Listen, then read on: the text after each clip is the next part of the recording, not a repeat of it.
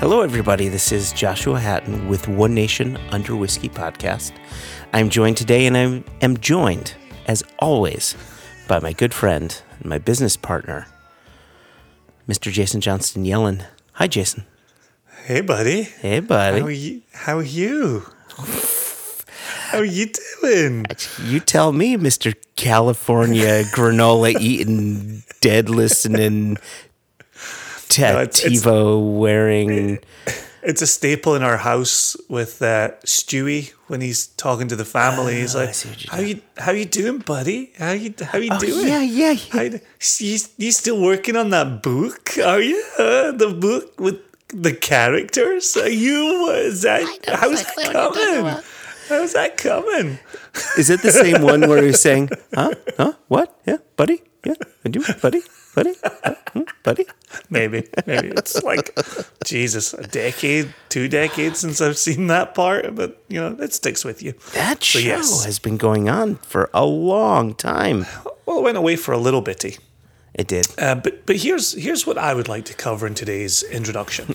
This isn't the Family Guy? No, I don't want to talk Family Guy today. What I want to talk about is the 4th Indiana Jones movie. The 4th You want to talk the Crystal Skull?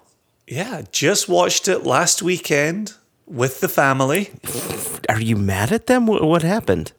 I'd tell you this. I'd seen that movie once in my life, and it was in the cinema when I really wished I hadn't spent my money on it. Choose your words wisely here.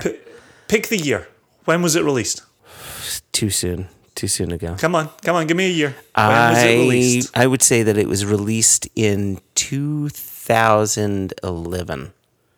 Oh, interesting. Yeah, probably 2011. Maybe 12? Okay, so I firmly believed it was 1997.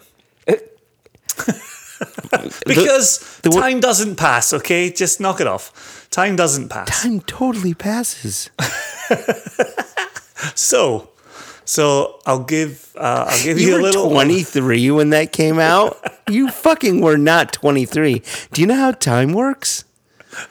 Fuck's sake. I really did. I really thought I was in my 20s and I'd gone to the cinema and I thought this is terrible. And then there was another, 20 plus years of cinema to help me forget about it. But unfortunately, you are closer than I was. 2008. I have a hard time getting my head around that being released in the 21st century. I have a hard time with it being released so long ago. Like, how is that 12 years ago? I personally remember being really excited about it, as they were filming it, because a portion of it was filmed in New Haven on Yale property, and I knew some of the, and that is striking, right? And I remember, I know some of the places that it filmed at, and I just feel as if me being excited that filming was happening in New Haven, it just feels that I was excited more recently than 2008. I guess I just haven't been that excited since 2008. I do. Now I feel bad for you. That is a long time to go without being recently excited. So now that 23 years have passed and you've rewatched it with the family. Yeah. And you basically tried to kill your children showing them this movie. Listen. Yeah, okay, listen. I'm listening. Listen. Yeah, go ahead. Listen. Okay. Having watched all 4 Indiana Jones movies in the last 4 months, and as we discussed pre-Alistair Walker episode, and as we discussed with Alistair Walker in person in Glasgow over some pints, the first one's clearly the strongest. It's clearly fantastic. Yes, yeah, brilliant.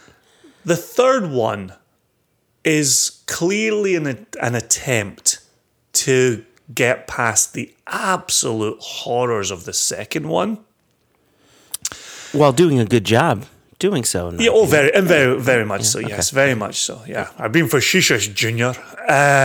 Is something we now say around this house. Junior. Been for Shishish Junior. So clearly it's the first movie, followed by the third movie, followed by, and let me finish this sentence, the second movie being the worst of them all. Worst of them all. I will give you that. Yeah. Like that's hands down. Hands down. Hands down. So with that said, the fourth is neither as bad as the second nor as good as the third. Interesting. So it goes 1, 3, 4, 2. Yes. Yes. So the question that I have for you, if 1 is 100 and 3 is 80 and 2 is a 20. I would even say literally 2 for 2. A 2 is a 2. Give me a number that you would associate with 4, with the crystal skull. I'm at least at a 50. It's at least a strong meh. If we were to use those numbers and apply them to how we think about grading systems within the U.S. educational system, a 50 is Right. still failing. That's still an F, right? You need 60 out of 100 to get a D. So this is still an F. It's still a failed. And that's why I say I would start at 50. It has a grade. It has a place to go from. Okay. Is it a D? Oh, yeah, shit, I'd give it a D, yeah. Would I give it a C? I might give it a C minus. Oof. That might be a bit strong. D plus? I don't know. Well, you know what? I feel as if I have a choice here. I could either fire you as my co-host and business partner of going on 10 years now, or rewatch it and then make that same decision all over again. I just don't think it's as bad as I remembered it to be. I remember, and here's the thing, and I even defended it a little bit when we talked about the indie movies in the Alistair Walker episode, is the film itself is set in 1957. And I think it did a nice job of, and I've said this before, and honestly, I've said this for clearly now 12 years and not 23 years. I've been saying this for 12 years. It played with the tropes within that genre Yeah. just perfectly fine, right? The fact he jumps into a refrigerator to protest himself. We'll talk. I protest myself. Yeah, not protect himself. Yeah, let's He does. go He with that protects word. himself. He doth not protest. he protects himself from an atomic blast inside a lead-lined fridge. Yes, you do. Yeah. That catapults him miles down the road. Like, is that ridiculous? Yes, it is. Is it fun within a movie set in 1957 that plays on the tropes of the genre? Absolutely. I'm not going to ding on that. The fact that it ends up with aliens and a spinning UFO, like, to hell with it. Let's have fun. Yeah. Come on. Look where cinema's gone in 12 years. It's endless comic book movies. Endless. I need them to end. And they take themselves so seriously. I just can't even with the whole comic book world. Okay. And so if Indiana Jones wants to have fun as a movie, let it happen. Come on. 2 points Come here. on. 2 points here.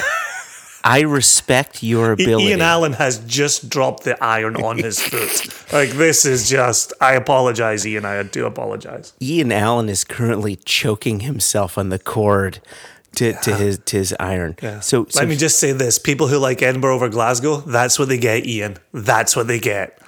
I've got 2 bones to pick with you about this whole thing, Jason. But not bones to pick. There's 2 things that I want to say. Okay. The first is I need to commend you. I like how this has started. I respect, comma, and support. Good use of an Oxford comma. I like it. You're welcome. Your ability to suspend disbelief. Okay. To say, I saw Indiana Jones climb into a refrigerator, Yeah. have a lead lined. lead-lined one. There was a nuclear blast. He goes flying down the road and survives. More people need to suspend disbelief and stop taking movies so goddamn seriously. Okay, I like we're off to a good start here. Which is funny because I don't normally enjoy movies where I have to suspend disbelief. So Which, yeah, it really is out of character for you. which is why you dislike the superhero movies. You have to suspend disbelief for that. You know they don't exist, right? Yeah. Black Panther was good. Black Panther was fantastic. Yeah, really enjoyed that one. Captain America. I can't stand Captain America movies. You shut your filthy mouth. Oh, they're so maudlin. Oh. Wow. Ugh. What do you like about Captain America? Not to go too far on a tangent. People are here for whiskey. Whiskey. Let me say it a few more times. Whiskey, whiskey, whiskey. What do you like about Captain America movies? And oh God. I think in a way, it's not necessarily what I like about Captain America movies. It's what I like about Captain America in general. To me, Captain America is Marvel's Superman. Right? Can't stand Superman. And I knew you wouldn't, but it is that it's that character that sticks to the idea that to always be lawful and good wins the day. Now, truth be told, that is not our world, and that has never been our world. But I think it's a good ideal to strive for, and I like that. I like the purity without them ever coming off as being above everyone else. They're there to help, and they've always thanked the police when they've helped out. I like those characters for that reason. But the second point that I was trying to make, and this is something that you had not brought up previously, and I'm not sure you and I have ever discussed this before, but Cate Blanchett in The Crystal Skull, basically Cate Blanchett in everything, she's just a wonder. Right? There you go. Yeah. I didn't think that's what you were going to say. Yeah, no, I think she could be super serious. She could be super fun. She's always elegant and wonderful to watch on the screen. Cate Blanchett, to me, is the Lord of the Rings movies. Right? Yes, so she played her part so well. It's a rare thing when you see an actor on a screen, like an A-list actor like Cate Blanchett, and you forget her name is Cate Blanchett. Oh, very much so. Right? And that goes to any actor. And I think she's great all the time. However... Oh? No, I thought your second point was building up to a however. You're just defending Cate Blanchett in Indiana Jones? Yeah, I think that she was the highlight of the film. I just really enjoyed her as the bad guy. I thought she was a wonderful villain that played the part well. Huh. Yep. Okay, cool. Well, listeners, this has been Indiana Jones Hour, and thanks again for joining us while we discuss the nuances of the Indiana Jones franchise. Don't forget to listen to to after the closing song of this episode for the interview with Holly Sidewand. Oh wait, speaking of Holly Sidewand, that's what this episode is about. It's our conversation. This episode's about something? Well, I mean, it's about whiskey. In the end, it's about whiskey. It was interesting. When you were making the allusions to Cate Blanchett, I actually thought you were setting up an intro for Holly with those words. Classy, professional, funny, knowledgeable. She's all those things. All of those things. Holly's like the Cate Blanchett of whiskey. Exactly. That's exactly where I thought you were taking that. It's all been a setup. That's exactly where I knew we were taking this intro. Well, you are the smarter person in this duo because... You're not the first person to say that.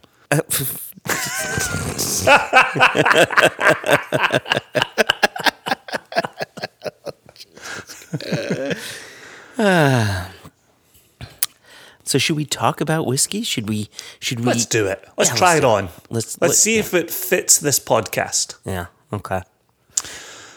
I will say this. Yep. It's now very hard for me to say podcast. Even when we get listener emails, they're calling it the pad cost. I know. So They hard. are calling it the pad cost. In fact, we have an email that we'll be reading after the interview, Yep. where the person who sent us this email called it a pad cost. It was fantastic. So, It does make me chuckle. I do appreciate it. So yes. So let's try and see what this would be like as a whiskey pad cost.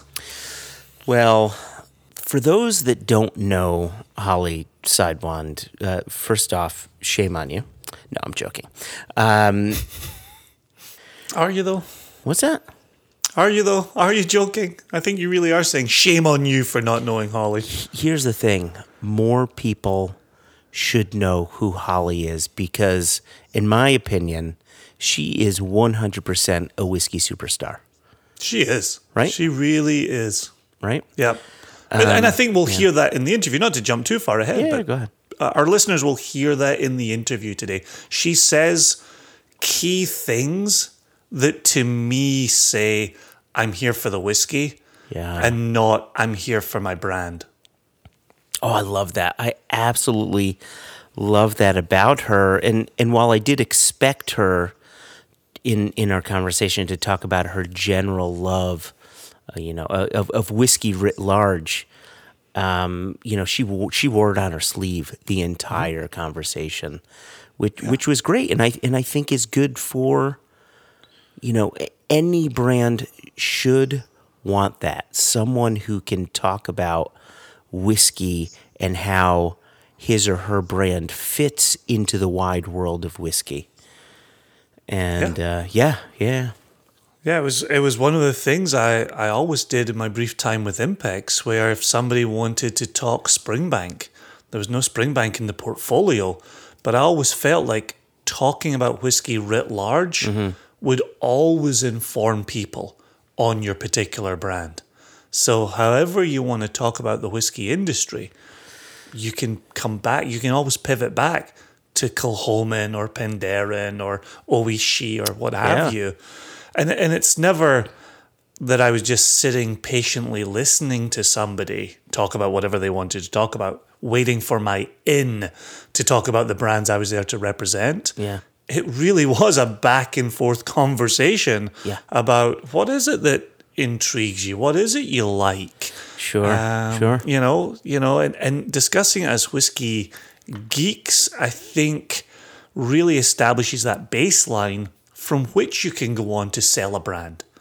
We've all had it where you bump into somebody who reps a brand, and that's all they can talk about. You can hear their training coming through in the brand points that they're articulating, and if you take even just half a step outside of that, they've got nothing at all, and immediately I distrust that person.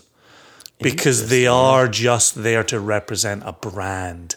And so I think it's essential. I think it should be in all brand education that you need to get your hands dirty. You need to know the industry writ large and be able to talk the industry writ large. And not like a 20-year expert, but as somebody who has an enthusiasm and a passion for the category, which is a word I don't tend to enjoy using, or the industry. And as a proud Scotsman, I like people to take the industry writ large seriously and have an ability to talk about the whole enterprise.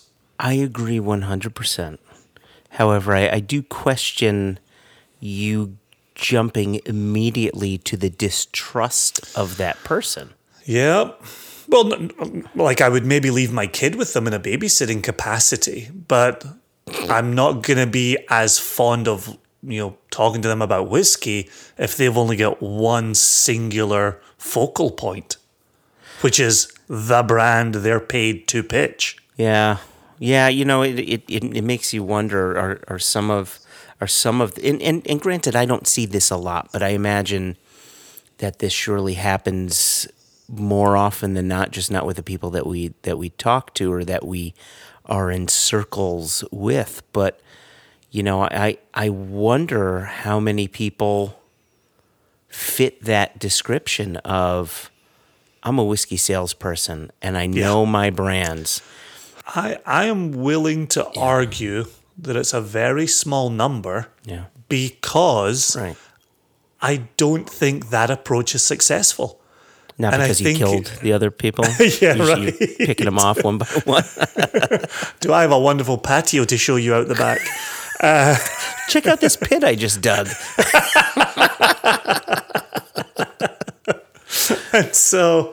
And so, yeah, I just don't think if you come into this industry and this category with that approach, that it can be sustained. I think in some places it can be. I think with certain distributor sales reps who have a particular category that they have to focus on to make money to feed their spouse and their kids or what have you. Like, to some people, I fully appreciate that this is a job. It doesn't make me any less sad that to some people it is nothing but just a job. But I can appreciate that. I can appreciate that some people are just, how am I going to pay my rent? I know a good bit about wine. I know a bit about spirits. I need to know what's in my portfolio. Should they know more about competition or a bit more history? Yeah, sure. I think that would make anyone a better salesperson. But I think that there's probably a good number of cases where it doesn't necessarily hinder them to only know their portfolio. That they're probably doing an okay job for themselves, knowing just their portfolio. But I think, as you correctly point out, that's a small percentage. A small area. What intrigued me about Holly and talking to her, and we'll hear it covered in the interview, is she set out as an intrigued consumer to learn about the industry. Yeah. And was willing to walk into places and say, I'm not here to tell you everything I know, which we've known some on the consumer side who like to tell you what they know. And we've certainly seen it at distilleries. You wander around on a distillery tour, invariably there's some group of white men who are there to tell the tour guide what they know about whiskey production. White men know everything. Don't Right. you know this, Jason? Right? Especially about whiskey production. So it's nice to have met somebody who walked in saying, just tell me what you know and let me write it down, let me keep notes, let me transcribe those notes for myself, let me open a blog for myself. Yeah. Just to be able to learn about this industry, and that passion has then gone on to be, has gone on to become the Holly that we now know and the Holly that we sat down with. Yeah. So I first met Holly a few years back. She was the spirit specialist at Gordon's Fine Wines in Massachusetts. And anytime I was doing a tasting, whether it was for any of the Impex beverages brands, Kilhoman, Port Ascay, etc., it was for Single Cask Nation too. And Holly and I really hit it off. And in part, it's because exactly what you were saying before.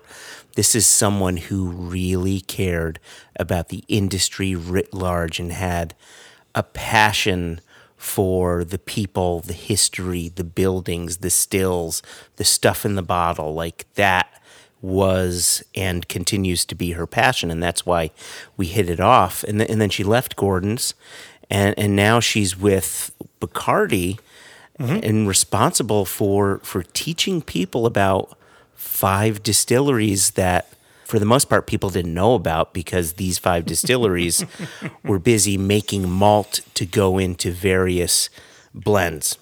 Yep. Craigellachie, Aberfeldy, Altmore, Macduff, or better known as the Deveron these days, or Royal Broccola, So she's got a pretty big job ahead of her, because none of these brand names are especially sexy.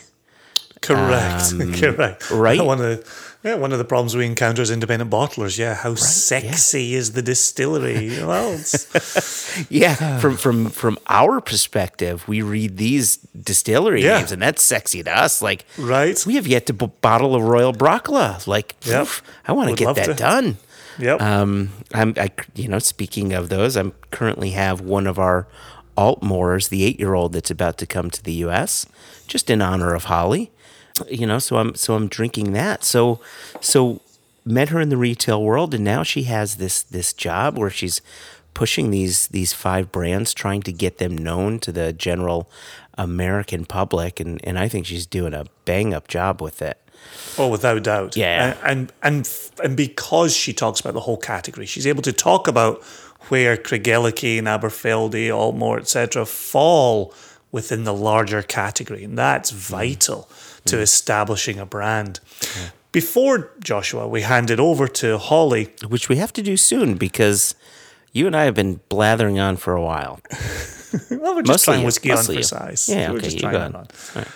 In the interview, I talk about an 8-year-old Craigellachie that really was an eye-opener for me, but on the day I couldn't remember any of the details. And so I poured myself some to enjoy during this introduction, and I'm already on my second pour of it. It's a Craigellachie that I absolutely love. Bottled by Eddie Rattray in 2011. Oh wow!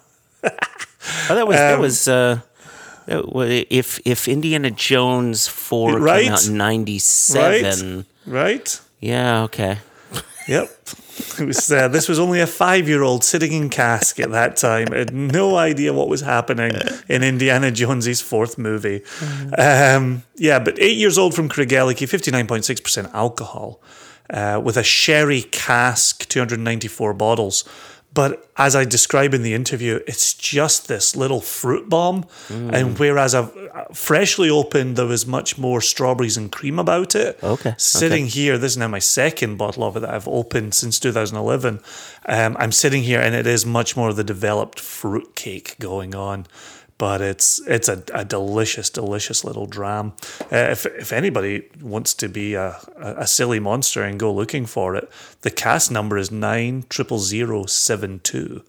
And I highly recommend if you see it come up at auction or anything like that, it's well worth your time. Yeah, Eddie Rattray's had some good bottlings, and I know you've shared Oh, that yeah, with me before. absolutely, yeah. Yeah. Oh, exactly. Yeah. And this is one that I pull out for people coming to the house. I'm like, here, try something interesting. Try something off the beaten path.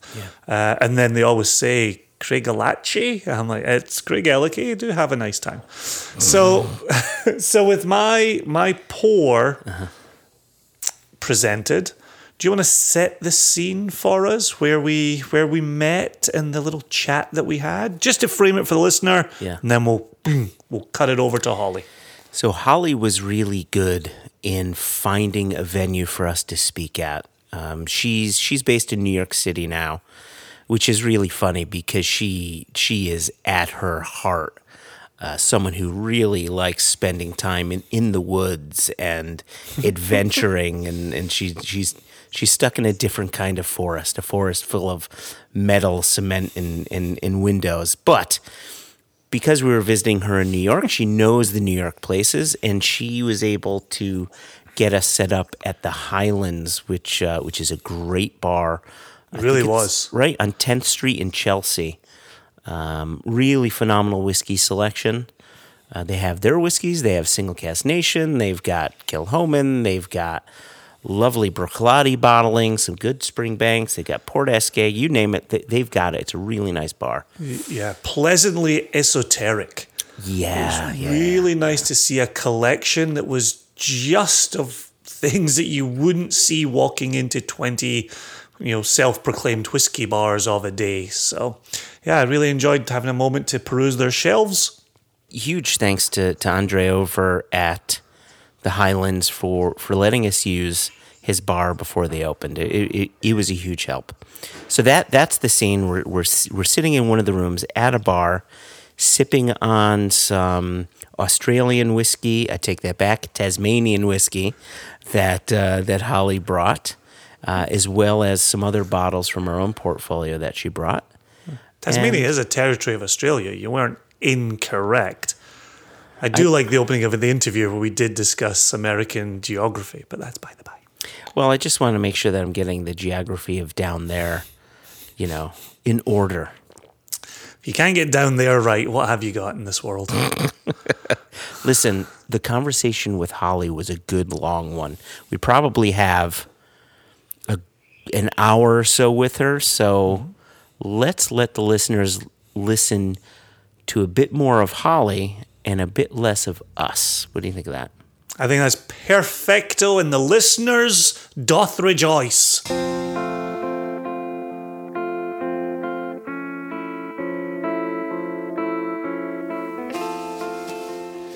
So, Fanny's Bay, a Tasmanian whiskey. Mm-hmm. You brought us a bunch of things. You brought a Craigellachie, an Aberfeldy, which are two brands that you represent, but then Fanny's Bay and Scapa, which are just whiskeys you're loving right now.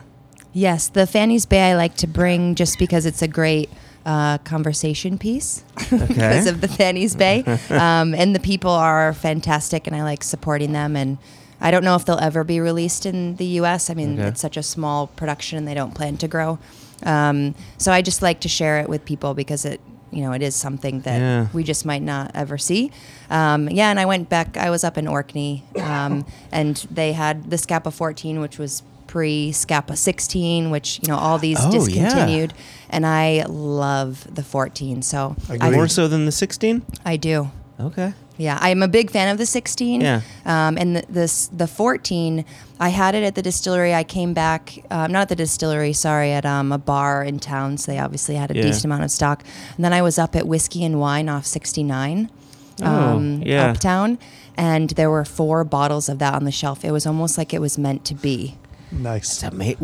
Was it old pricing, or did they know what they had? Pricing. And I knew the store owner, and I couldn't, right? Because I know that situation. I get it. And so I said, this has been discontinued for at least 6 or 7 years, and you have 4 bottles on your shelf. And it's a decent whiskey shop. He had it for like $75 a bottle. Yeah. And I said, I'm going to take 2 of them. Mm-hmm. And full price, like whatever you want to do. He's like, that's fine. Obviously, he kind of wanted it off his shelf at that point as well. Yeah. And then I told a friend. He went up and got 1 bottle, and I said, if the last one's left, I'm going to buy it next week. So I left it for people. Mm-hmm. Good. And then I went back and got the 3rd one. So there are no more Scapa 14. So don't run up to Whiskey and Wine off 69. So I remember getting a bottle of the 16 back in 2010. Or maybe 11, maybe 2011. So that's a good 9-10 years ago. So if this preceded this, did it precede the 16, or were they 2 products out at the same time? That I don't know if they overlapped. They might have overlapped, but from my research, because I tried to dig in deep to when this was discontinued, and this came before the 16. So we slowly lost that, had the 16, and then obviously lost the 16 to the non-age statements. Sad. So you can still find the 16 here and there. Okay. And it's in bars too in the city. I've seen. All right. So you go down to Tasmania, and see, my geography is fucking awful. Oh, okay. I know it's awful. Go for it. Right? Let's laugh at you. Because Tasmania is different from New Zealand, is different from Australia. Yes. We know this as humans who have globes in our house. We know this. Okay. But who is it a part of? And that's the part that I don't know. Like, who owns Tasmania? Or is it like it's a tropical paradise? Like French Martinique? French New Guinea. Take French New Guinea, for example. It's clear, it's in the title. You know who owns New Guinea. The French. Or is it the devil? Yeah. Does the devil own Tasmania? In my time there, I've never seen a Tasmanian devil, and I'm not an expert on this animal, but apparently they're dying from some sort of cancer. Oh, Jesus. So I don't know if that's going to be their national mascot anymore, but it is right in between New Zealand and Australia, but it's part of Australia. So it becomes this mainland and Tasmania dynamic. So, but you've been to all 3 countries, visiting distilleries in all 3 countries. Am I correct on that? It's just 2 countries. So yeah, sorry. So you've been to Australia, Tasmania, which is part of Australia, and have you been to New Zealand as well? Yes, but I actually haven't visited any distilleries there. New Zealand Whiskey Co. I used to do a lot of work with, but I never went to that old Seagram's facility. But I did live in New Zealand when I was an undergrad for a year. So I have, there's something about that side of the world that intrigues me. So maybe that's why I keep going back for the whiskey in Tasmania. But there are, and some just won a few awards, but you have a handful of distilleries now in New Zealand as well, North and South Island. Yeah, I always remember Milford. Mm-hmm. Milford is a distillery in New Zealand. Ah. And Cardrona, I think I'm pronouncing that correct, but that's right near Queenstown, Wanaka. Yeah, okay. Which is a great place to the thing with New Zealand is and Tasmania, you don't want to come home. Really? Is it that magical? Yeah, it's quite magical. So maybe don't go. Yeah. Because I may never come. We keep talking about getting down there at some point. Well, I want to, maybe get a house inside Hobbiton. Personally. Peter Jackson is on our radar for an interview. He is, yeah. No idea if he likes whiskey. I know he likes cups of tea. That's about as far as that goes. So the question was going to be after we tackled what is the geography of important issues of the day under. Down there.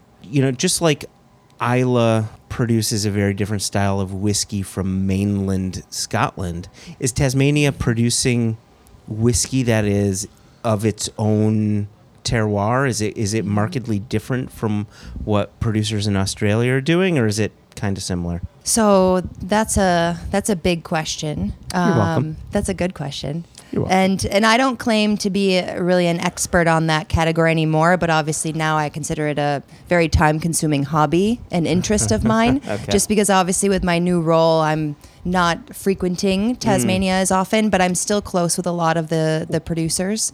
And I hope for the best for them, and it's this new kind of emerging market where obviously there's a lot of new entrants into the craft or new distillery scene. And I like watching that because it's like watching what Scotland would have went through, in the 1800s where, okay, we have these production capabilities. We're making, this consumer good. How do we make sure that, yes, we can be all different, but we all need to produce something that's quality? Because if one produces garbage, we can all potentially look like garbage. So you're seeing these growing pains. So for me, I couldn't be there in Scotland outside of watching Outlander during that time frame. And I am really interested in that kind of historic. Yeah. That's one of the reasons I'm in whiskey, is that historical context. So Tasmania and mainland Australia are trying to act separately in a way. Okay. So creating a Tasmanian style of single malt. And usually it's single malt, but they are producing rye and obviously blends. Okay. And then you have mainland, Australian single malt. So it already probably is a little bit confusing to consumers because it's not a designated term yet either. So, right now anyone could really just list Tasmania on their bottle or choose not to. Because it's not considered a specific region. Right. So these are some of the growing pains that we get to kind of watch, right? Obviously, it's not going to be fun for some people, and it's going to be fun for others. But you're seeing a lot of single malt being produced, and you have Scottish heritage there too. So it's a lot of, and a lot of these distilleries have heritage, back to the crown. So they're pulling from their ties, and you're seeing. For me, I don't always talk about terroir. Obviously, they're utilizing barley from mainland Australia, typically, which, could supply something different. A lot of brewers' yeast is being used just because there's a lot of brewing that goes on in Australia and Tasmania. But, some are still using distillers' yeast. The biggest part for me is just what's your everyday availability of a cask. In Australia, it's a lot of wine casks. A para casks, a lot of Australian port casks. So for me, we're just going to see the boundaries pushed of similar single malt to Scotch, but how are we able to utilize casks in a full maturation? I mean, you see that with Starward, and that's just the tip of the iceberg. So I used the word terroir before, and I really shouldn't, because I don't believe, with the exception of where peat may come from. Mm-hmm. I really don't believe in terroir, at least as far as Scotch whiskey goes, right? Because, Right. there's Isla peat, that tastes a certain way. Highland peat, that tastes a certain way. So terroir, that's actually of the earth. So that's going to make sense that that's going to be different. But I didn't know if they were purposely, they being any distillery on Tasmania, purposely trying to say, you know what, let's set ourselves apart. We want to create something that is different from Australian whiskey. Yeah, and I think it's pieces of that, obviously climate and temperature and, those sorts of cask choices and yeast strands. So I think slowly we're going to see it turn into, some consistencies between the distilleries and what Australia is known for. And single malt is already kind of what's expected or anticipated out of the country because they are growing barley. But some are making bourbon-style whiskeys and rye.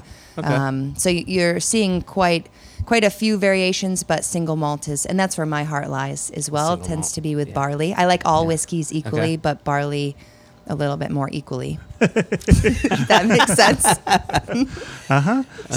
So talk a little bit about Fanny's Bay. So what type of production are we looking at there? How are they bringing this to bottle?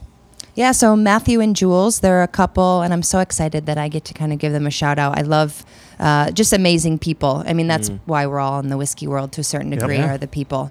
And I went over, Tasmania was not originally on my list to visit when I was first starting my blog. I was linked up to people over in Tasmania through some connections in Scotland. It wasn't even on my radar, and I was a whiskey okay. person, doing the quotation. So I went over there, and a lot of them took me in as family. And Matthew and Jules are up north of Launceston, so they're right on the northern coast, so headed towards the mainland. Okay. So really kind of off the beaten path, but they're both retired, and they just decided, well, why don't we give it a go? This whiskey thing here seems to be booming. So how long ago is that? Like when did they actually start distilling? Oh, I'd have to check my notes on that, Okay. but probably at least 5 years ago. Okay. 5 or so So- years ago, in their shed, on the corner of their driveway. Amazing. Oh my gosh, are you kidding So me? they expanded. It was a big deal because when I was there last, which was a year and a half ago, 2 years ago, they had outgrown the shed for warehousing. So they were expanding. And us whiskey people too, we just show up at distilleries sometimes. So people were just showing up. So they needed a place to, if you build it, they will come. So Wow. That's funny. a great couple though, and he's an engineer by trade, and so he built most of the equipment on his own. Yeah. She designed all the labels and literally sits there and hand labels them. Just the enthusiasm, it's something that they finally Yeah. get to do together now that they're retired. So I like that. I like to think I have a room there and I'm their adopted child. So you need adopted parents in fantastic. every country just in case. That's cool. Well, So thank- yeah. coastal and Yeah. that's where all the theme comes from. Well, thank you for sharing this. It's so cool to taste something that no one can get. Though we were just talking about YouTube videos, we were like, I will never taste that. I'm not going to watch this I know. YouTube I video. do feel like a jerk because I guess there's still some in the bottle. So if I Yeah. know anyone, I guess first Okay. come, first serve for Yeah. who wants a sample. But for everybody else, Holly's the jerk for bringing this unattainable stuff. So to agree with Joshua, thank you for sharing. Yeah, I really thoroughly appreciate enjoyed it. it Yeah. and learning a bit about them. You mentioned, as you were explaining Fanny's Bay, you went there as a blogger. Talk to us a little bit about how did that come about? In our last, in a previous episode, we talked about our inspiration coming from Sam Simmons, Dr. Whiskey, learning, something can be done in the whiskey industry here just from starting out with a blog and having access to the internet. So what was your kind of inspiration? What led you to start writing down your whiskey thoughts? Yes, and I'm in the presence of master bloggers, so I have to be careful because there were many that came before me that really kind of are the true, blog heads that blazed that whiskey writing trail. And I know that I tagged on later in the mix. I try and view it as, well, I just legally couldn't drink yet, so I was just waiting my turn to write about okay. whiskey. Wow. But it's no, you guys are young. You're the same age as me. Yeah, right. Yeah. But no, 25 feels great. 25. I was going to go with 27, but I would take it. yeah. Don't worry, I'm out of my 20s, so this is a good thing. Most people that hang out in this bar are not, so. So, yeah, I mean, I'm obviously not the first blogger Sure. to ever come about Sure. to decide to write their opinions about whiskey and what they think it tastes like. And to be honest, the blog started truly, I do not kid you, to just show my parents that I didn't have a drinking problem and that I was doing something and learning something. I mean, it's literally why. And I don't always have a great memory. So usually I have a notebook. I have to write everything down. I will not remember it. So this was a way for me to basically have it forever. So if I lose the notebook, I have it here. Is this why when we walked in, it looked like you didn't even recognize us? I do have a bad memory. Sometimes when I'll go places that I've been many times, and I'll look at my boyfriend. I'll be like, "Have I been here?" He'll be like, "Yeah, we skied here 2 weeks ago." I'm like, "Oh." Like, I should probably write that down. So I'm not always sure where I am, but I always make it to where I need to go. Okay. But I do By always any have a notebook. circuitous route. So it was truly, and I have a very supportive family. It wasn't like they were super concerned, but it was a little daunting for some people that I knew because I worked in a different industry, watch and jewelry store design, and it was a great role. I was a sales director, one of the first employees for the North American office. It was a great thing. Consumer goods, I guess maybe that helped me a bit, but one of our what kind of the culture of our company really involved whiskey at certain times. Yeah. And I had always been sensitive to smell, but didn't really think anything of it. And, at a young age, I did start smelling and sniffing whiskey's neat. And I thought, well, this is really cool, and Lagavulin was one of those first ones that I smelled. And I was like, there's just nothing like this. And it wasn't even about drinking. It was really about smelling it. And unfortunately now in the city too, I kind of joke, but I smell everything. So I smell good things and bad things. When that homeless person walks by, I don't want to, but I am taking that inhale. I don't know. There's something where I need to smell everything. I'm so freaking glad you say that because I feel like an absolute creeper. Because I walk around and I'm like, people walk by and their perfume, their hair gel, everything. I want to smell that, and there's nothing perverse about it, but it's like a tick. Yeah, you can't stop. And, I'm so glad to hear you say You're not that. allowed to smell people's necks. That's maybe the part. Maybe you're breaking down too many barriers there. Oh, so I should step back a little bit. And that's what I'm thinking. Well, if they have the earbuds in nowadays, they won't even know you're there. But what if I rub my nose on their neck? You have to be careful with that. See, I'll New York, you might get punched on that nose. Anyway, so the idea behind the blog. So you're interested in whiskey, and the blog was something A, to keep track of your notes, and B, to prove to your parents that this isn't just me being into whiskey to get from point A to point B. This is actually something I find fascinating. Right. And the blog didn't actually start. So I remember sitting in my Oakland apartment, not really enjoying my job anymore, trying to figure out what I was going to do. I was literally drinking Lagavulin with my roommate at the time. Yeah. And he said, you should just work in alcohol. And so I got on my laptop and searched whiskey, education, whiskey programs. And at that time, this was 2015, 2016 timeframe. And what came up was, some different bourbon programs. Yeah. And I knew that I liked single malt already at that, where I wanted more education on that side. I knew I would want, a total education. And the IBD, the Institute of Brewing and Distilling, was not popping up. I mean, maybe it was on page 4 of that Google search, but it was not something that came up. So I found the WSET. So I started the WSET. And I took that at UC Davis. So that was great because everyone there was for viticulture. And I was sitting there, spirits is, a few hours of the course. And then whiskey is another 5 minutes of the course. Wow. And then scotch was another 30 seconds. So I was in the wrong place, I would feel. Yeah. It definitely helped to build my nose and palate. But I got extremely frustrated after doing that for about 7 or 8 months. Got through the 3rd level and decided to build my own education education program. If there was one thing that my parents Wow. had taught me was, if you just show up and work hard, you already beat 90% of the people. Yeah. And so I saved up. I left my job, put everything in storage, sold a bunch of things, and then actually planned.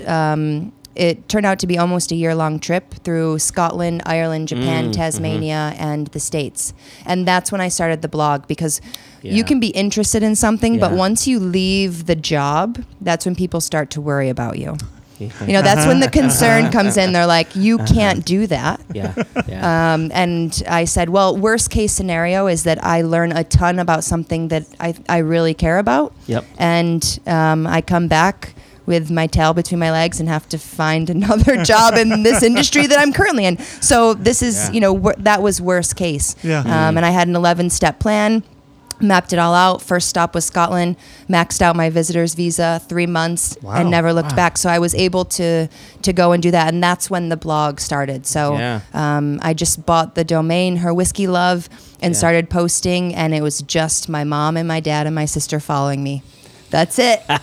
Just reading my posts. Where's Holly now? I put the little Google Maps box so they could see where I was at. Obviously, I could call them, but I thought that was cool because I built the website myself. Yeah, so yeah. It was a lot of work.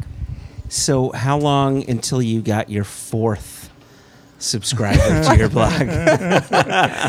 I'm not sure. It definitely was very whiskey driven, and I like to think that I can, for me, it was also people had to be interested in seeing someone take this adventure because I was not a whiskey expert. I mean, I even go back through my first, dozen blog posts from distillery visits, and I didn't know what I was talking about. Sure. Yep. So a lot of the people same, yeah. grew with me, and you see that as I go into other distilleries and other countries, and the information came, so people weren't coming to my site necessarily to get the best information for whiskey. It was just to see, okay, what distilleries are out there, and I guess what does this girl think of them? Yeah. Wow. And I was so very raw in a lot of my Yeah. posts where gonna have to look into that, don't know, or next stop is, so you learn something new. Even to this day, 130 distilleries later, I still learn something new on every distillery tour, whether it's Wow. a tour guide Sure. or the distillery manager. You've been to 130 distilleries?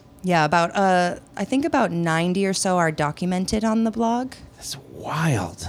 So, and some multiple times just because I love them. So what was that like then as you went from just interested amateur to going to Scotland for 3 months? Mm-hmm. I don't know how long a visitor visa lasts in Scotland. It's 3 months. okay. Yeah, 3 I had to months. leave. Yeah. Okay. And so I was told to leave. So you're reaching out to distilleries, or you just showed up and paid your £5 and took your tour? Because I know you spent time working at Knockdhu with Gordon there. Yeah, the power of the notebook. Oh, right. Go on. The power of the notebook. Yeah. I don't know if the- it's still the case at in the front of the distilleries. stills? Well, I had a backpack with me. I traveled with a 70-liter backpack, so I traveled light because you didn't, Yeah. you had to be flexible in what you were doing, and I couldn't afford to pay for more checked bag fees. And so, in the beginning, really the first 20 distilleries, I would say, I was just walking in with the tour groups, the tour buses, and loan Holly and, can I get a tour of the distillery? And I would draw the stills and I would write down everything that they said. And I would do 1 to 2 distilleries a day. Then I would go home I would get rooms in Airbnbs, and I would literally lay on the floor and just write the blog posts for the day, try the whiskeys and the minis that I had gotten and post it. So it was very much just kind of a lone creeper traveling through, visiting, paying her £10 for each distillery. But that notebook is, you make people uncomfortable Oh, yeah. when you have a notebook. Oh, yeah. And little did they know that I was uncomfortable without the notebook because I wasn't going to remember anything. Okay. So I had the notebook, and, some people didn't care. And I just told people, I'm writing my own kind of whiskey blog, and I didn't try and be anything more than I was. I'm not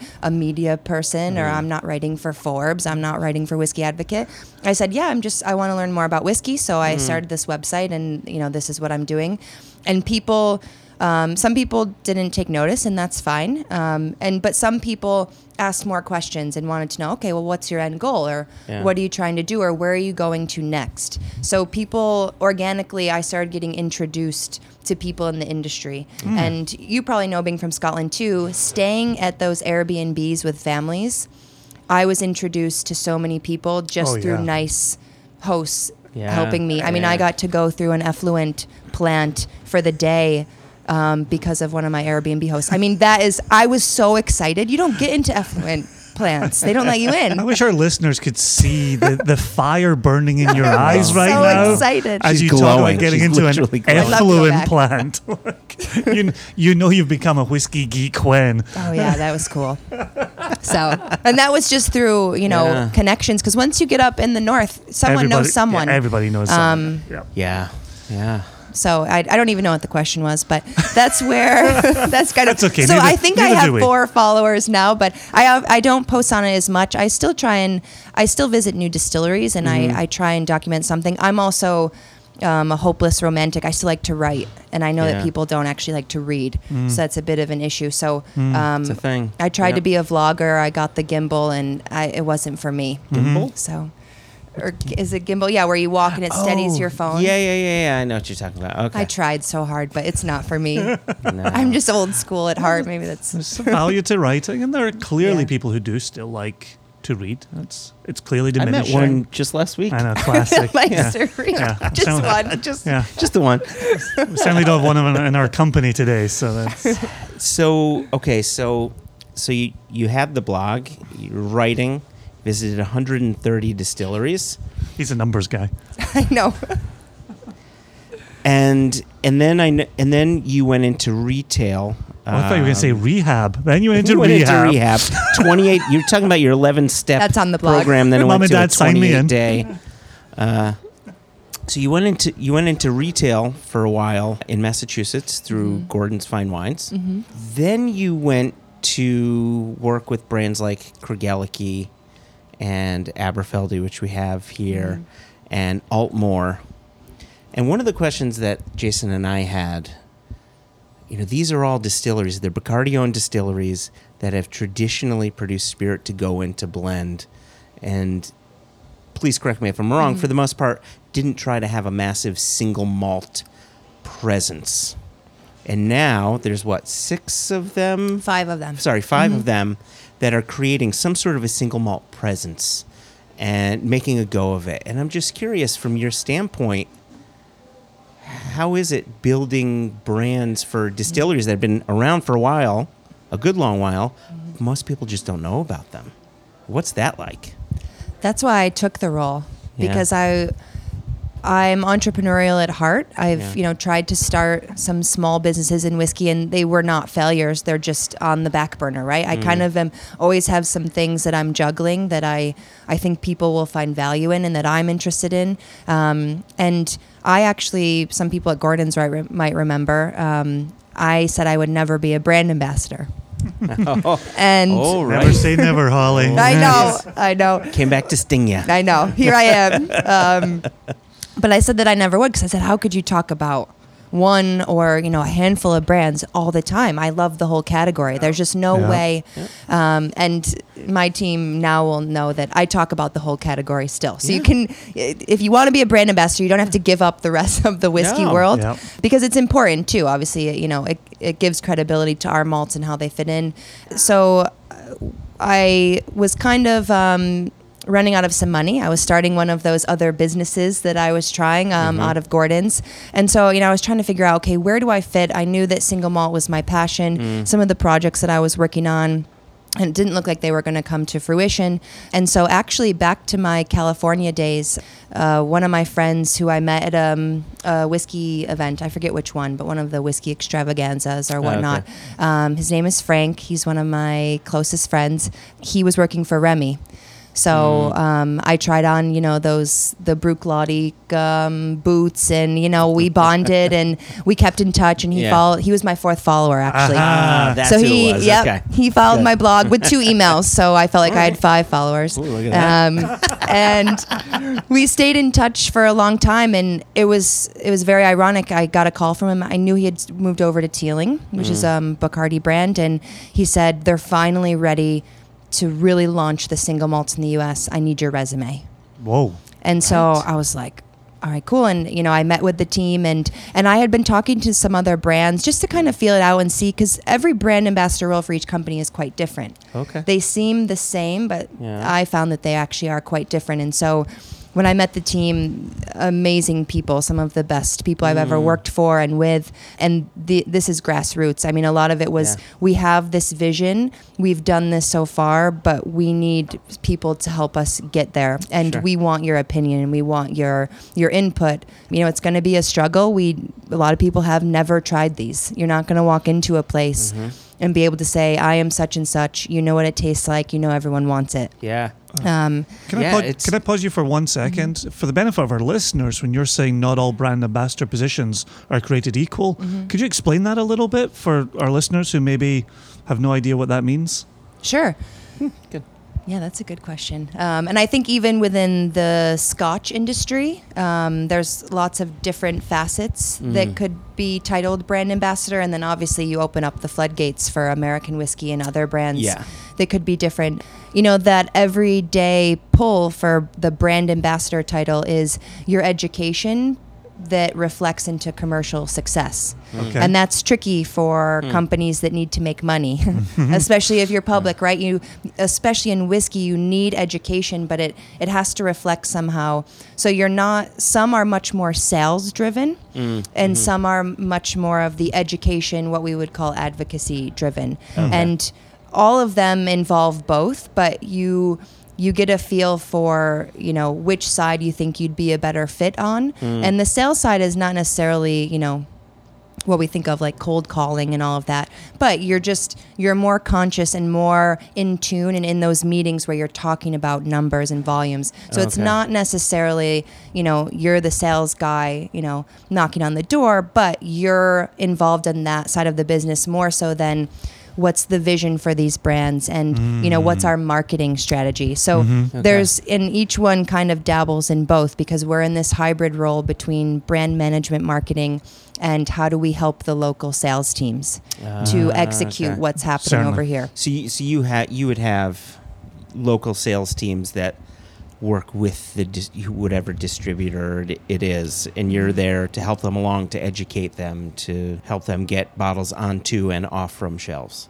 Right, point A to point B. So we have this goal for the brands. This is the marketing plan, the brand plan. This is our vision for them, where they fit. And then I take them and help the distributors and the local sales team execute that and be able to train people on them and, provide value to the brands. Gotcha. And you know that from your role as well. There's lots of mini in-between roles that are to help support multiple facets of different divisions of the company. We're on the street, so we're the voice of the brands. Yeah, exactly. 100%. So I'm guessing when you're presenting your 5 distilleries, the reason you're getting to talk about the entire category is part of that education that you just talked about, where you can't understand 5 distilleries in a vacuum.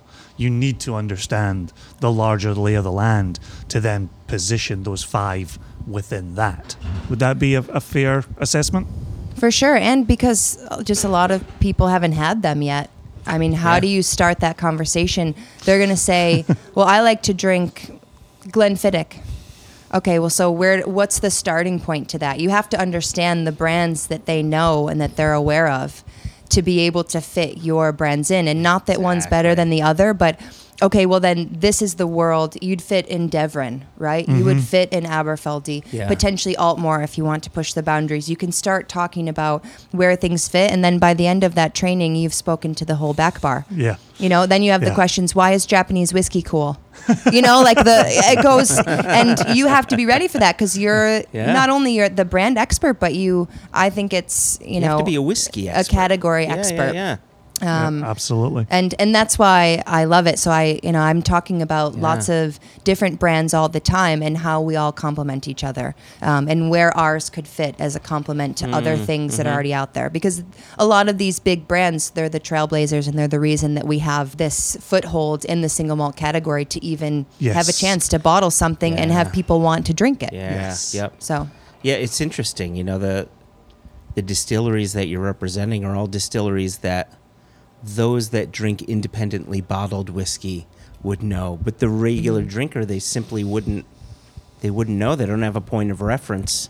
They may not even understand why these distilleries have existed for 100+ years before they started putting out their own single malt. Which is another 45-minute conversation. Right? I've learned to shorten things as best I can. I speak about blends a lot. Good. And to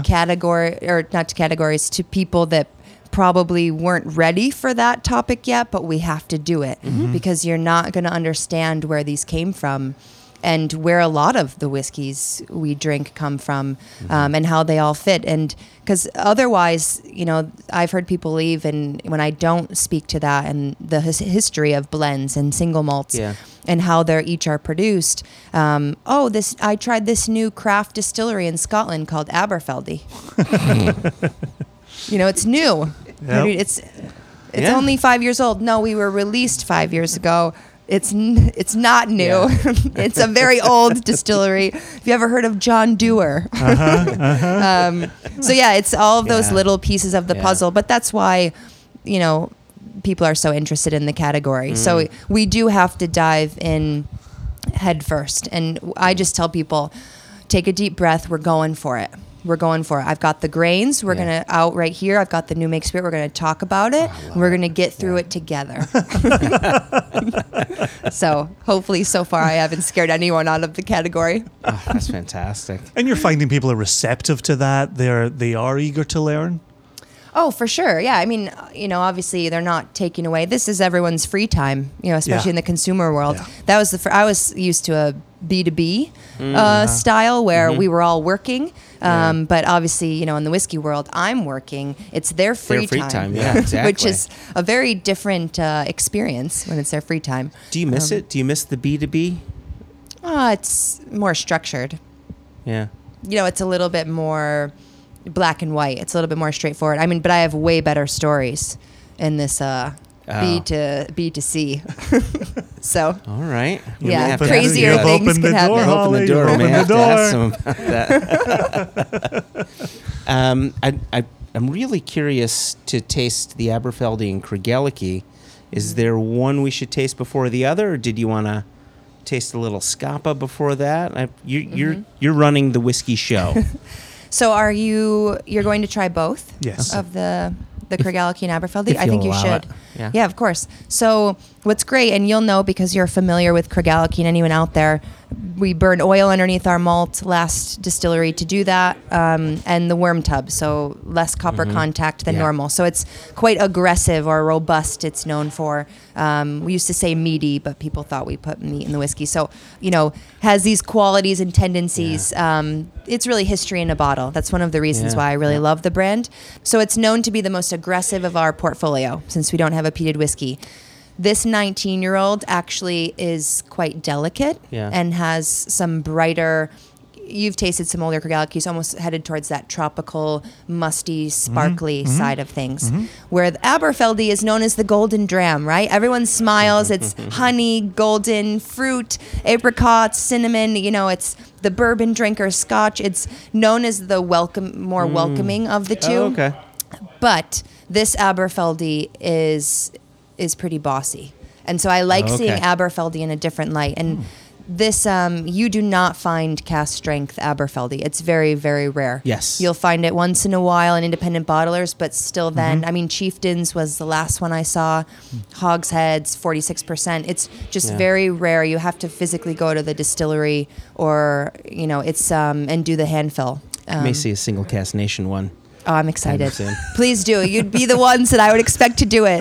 But it's rare. I think Scotch Malt Whiskey Society had one recently. So it's just few and far between. You don't Yeah. find it as often. So Absolutely. this is our first time ever releasing cask strength single casks of any of our brands in North America. Oh, wow. So this was a huge moment for us. We've had a team of ambassadors for almost 2 years, and this was kind of our celebration of we're here and we're ready to play. That's awesome. So I've got something to say. I got something to say. I've got something to say. I have something to say. I got something to say. I got something to say. I got something to say. I got something to say. I got something to show. I got something to say.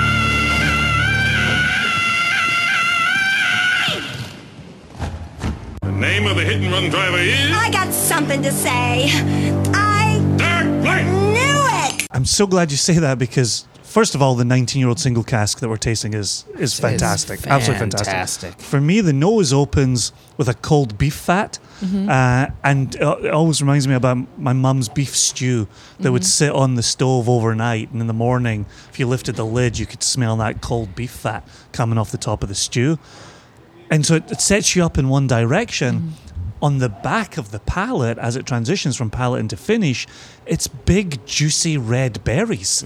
yeah. And it's like, how the hell do you get from cold beef fat up front to juicy red berries at the back? Without them being disconnected. Yeah. Oh, no. And Right. they're all They fixed. transition into each other. Yeah, yeah. And they kind of explode.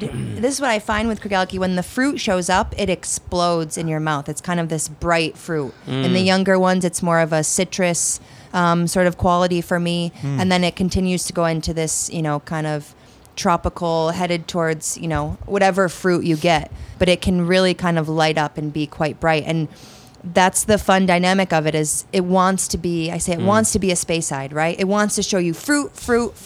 I am fruity. This is me. The region that it's known for, but there's something fighting it. There's almost something trying to hold it back. That's why I think it's such a, when you're looking for a thinker whiskey where, you're trying to get lots of different experiences in one bottle. Kregelki is one of those brands that can offer that sort of experience. Yeah, and just thinking back to some of the Kregelkis that we've bottled, not the first one, but the second one we did, the 10-year-old, 67.3%, and it was so first off, big. Yeah.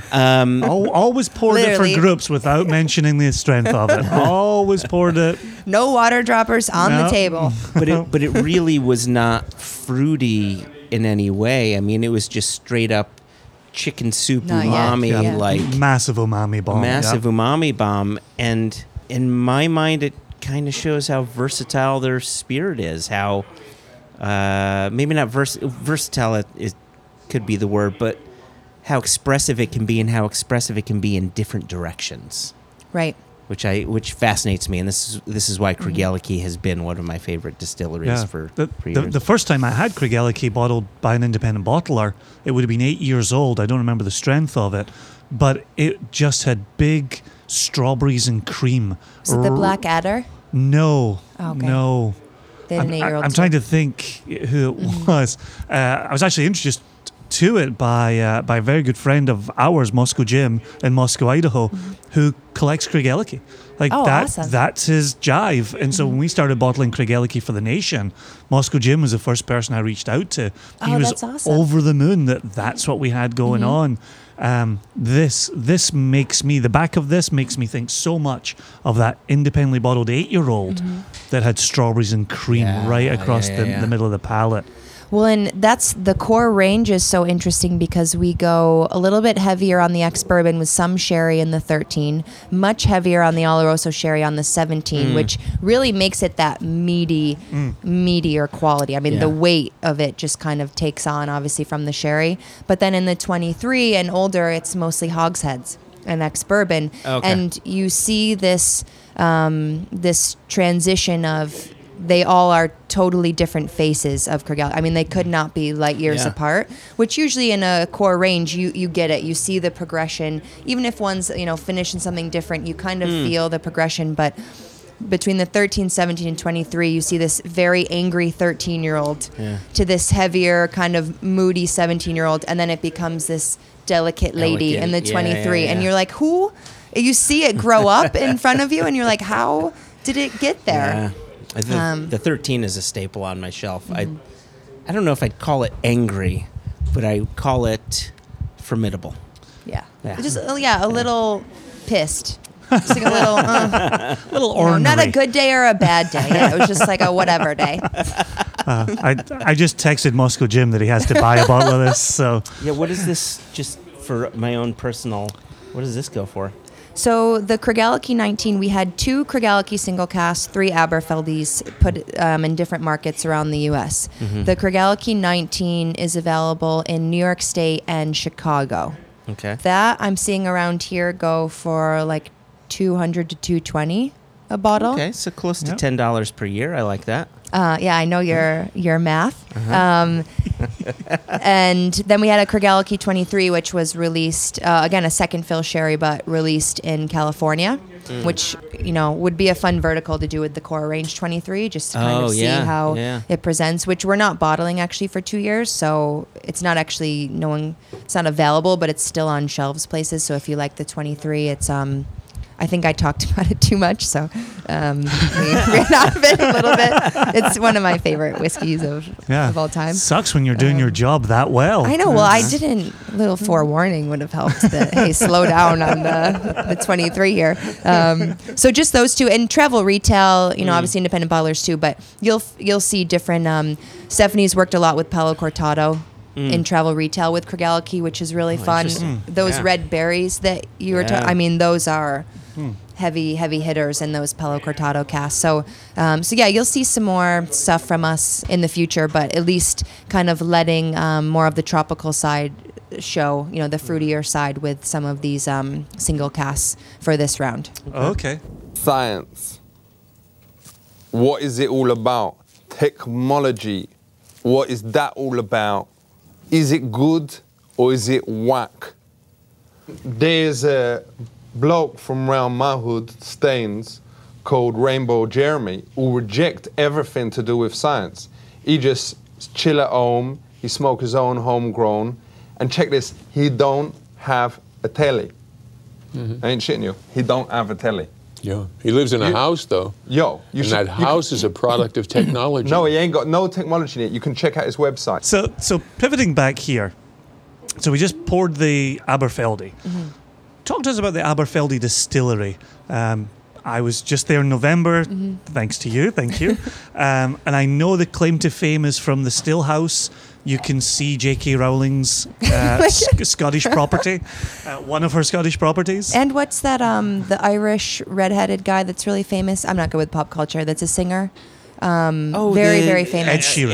Ed Sheeran. I saw his signature. Carrot Top. I saw Carrot Top. Oh yeah, I yeah. saw Ed Carrot Top. Sheeran's signature on the caskins that are in the old warehouse. Has a tattoo of Aberfeldy. He's a big fan of There you Aberfeldy. go. Apparently a childhood friend. I might actually get in trouble for that. Apparently he doesn't want to be involved from a PR standpoint. Of course, we approached him being like, hey, do you want to be our spokesperson? And for also, Aberfeldy? dude, you was have like, an no. Aberfeldy tattoo on you.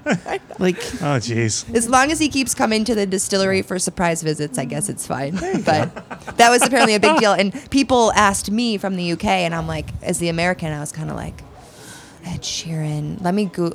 And he does have some pretty famous songs, so I He just does. kind of dismissed it for some reason. Yeah, so So it's not a new kid on the block. It wasn't just opened 5 years no, ago. it wasn't. 1898 is on the label for a reason. 1898. Yeah, I mean, you can write whatever you want on those labels. Yeah, hey people, 1898. Pay attention. Yeah, this one is, obviously the village, all of the villages and, where these distilleries lie, have water and, they're beautiful locations. But right in that Cairngorms Park, I mean, it's, mountains in the background. It's really an awesome place to spend some time. And this was founded by the Dewars family. Yeah. So, you had the whiskey barons and grocers, and they were obviously buying different whiskeys and selling whiskeys, and we're becoming blenders. And what do you do next as a business person and entrepreneur? You control some of your supply chain and have some more power and what you can barter with. So Aberfeldy is actually just a few miles down the road is where John Dewar Sr. grew up. So it's kind of back to their roots, and it's the only distillery that's open to the public. So you can go for a tour. The rest, you have to. We're just not set up. It's just the distillery manager and the stillmen and mashmen that would be there. So at the distillery, we have the visitor center, and it is welcome to the home of Dewars, and it's to help explain. The amount of historical documents and memorabilia in that building. If you like that stuff, Jackie, who's our archivist, it's amazing. They held really good records, and the history of both his two sons that were integral parts of building this distillery and building that Dewar's brand. It's really marketing geniuses. Wow. So there's a lot of history to it, and Aberfeldy has been kind of that workhorse for that Dewar's brand. And it's known to have that honeyed, cookied, cinnamon sort of quality to it. Maybe a little bit heavier than that Speyside region, but a classic Highland, right? Whatever. Highland's kind of the dump all category. You didn't fit anywhere else. But I guess if you had a classic Highland style, it might be Aberfeldy.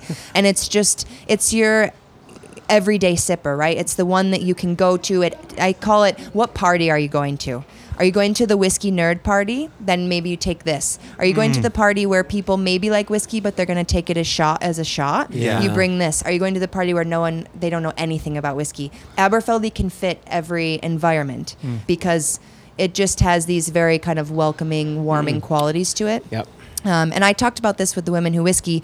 It gets called approachable a lot, and approachable has also had a kind of a negative connotation in the whiskey world. It has a good personality. Yeah, and I try and fight that because approachable is not a negative thing. I don't know where we took this left-hand turn, but approachable is actually a very pleasant thing if you're trying to make a friend.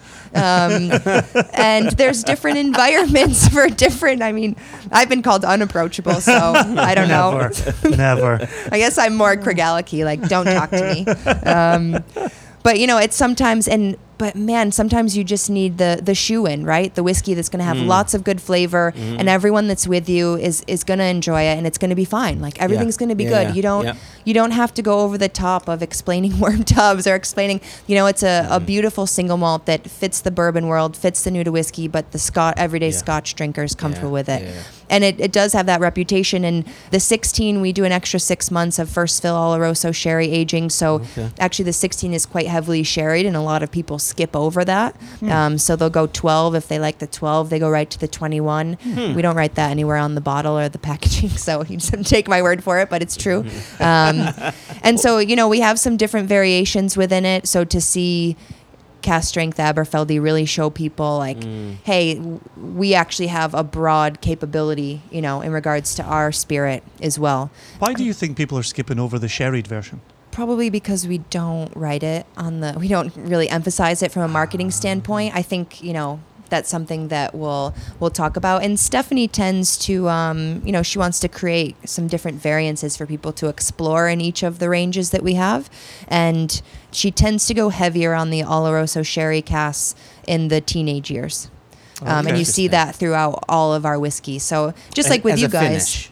Not always, just Aberfeldy's a finish. Royal Brockla is as well. The other three are just a heavier percentage. Okay. And that's something that we do a little bit differently, is that some of our new make spirit goes into first fill bourbon, some into refill sherry, and some into first fill sherry. And once in a while we'll have some hogsheads too, but it'll live its whole life separately and then married back together for vatting at age. So it's not, it's not aged in X bourbon or hogshead and then finished for maybe 6 months, 2 years in sherry. She believes it has to live separately, and then it can be brought back together. And then if she wants to do some more finishing on it or whatnot, we'll go from there. So just Aberfeldy 16 and Royal Brockla 16. The rest just swing heavier onto the sherry cask percentage With you. that is going into it. With you. That makes perfect sense.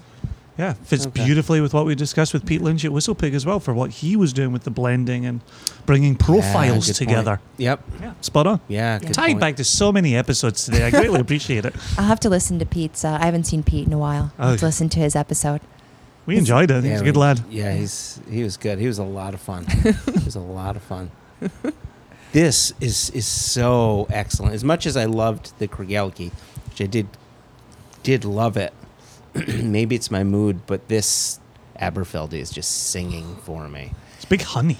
Huge, overflowing. I'm glad you still get the honey because luxurious it does have, honey at that. I get kind of an earthy quality coming out of interesting. it too. Like I get this a little bit of a sooty, earthy quality to it, which for me, On the nose or the palate?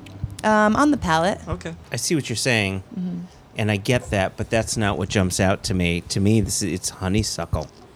It's just like big honeysuckle, and maybe the two can be combined. It's almost like a dank honeysuckle. When on the nose, I get kind of a damp honey. Yeah, If you've had some yeah. of the darker honeys, like a Japanese Yeah, knotweed or that kind of damp. Or buckwheat honey or Yeah. something like that. Yeah. It's got that damp weight to it. Yeah. Yeah, and it's, normally in a tasting, I would do Aberfeldy first. Yeah, And then of we would course. move on to Kregelki, but in this instance, I got to switch it around. Yeah. Okay. Because I find, for me, it's on the finish, that kind of earthy. I get this like dirt, earth, soot. And I'm very sensitive to Oloroso sherry.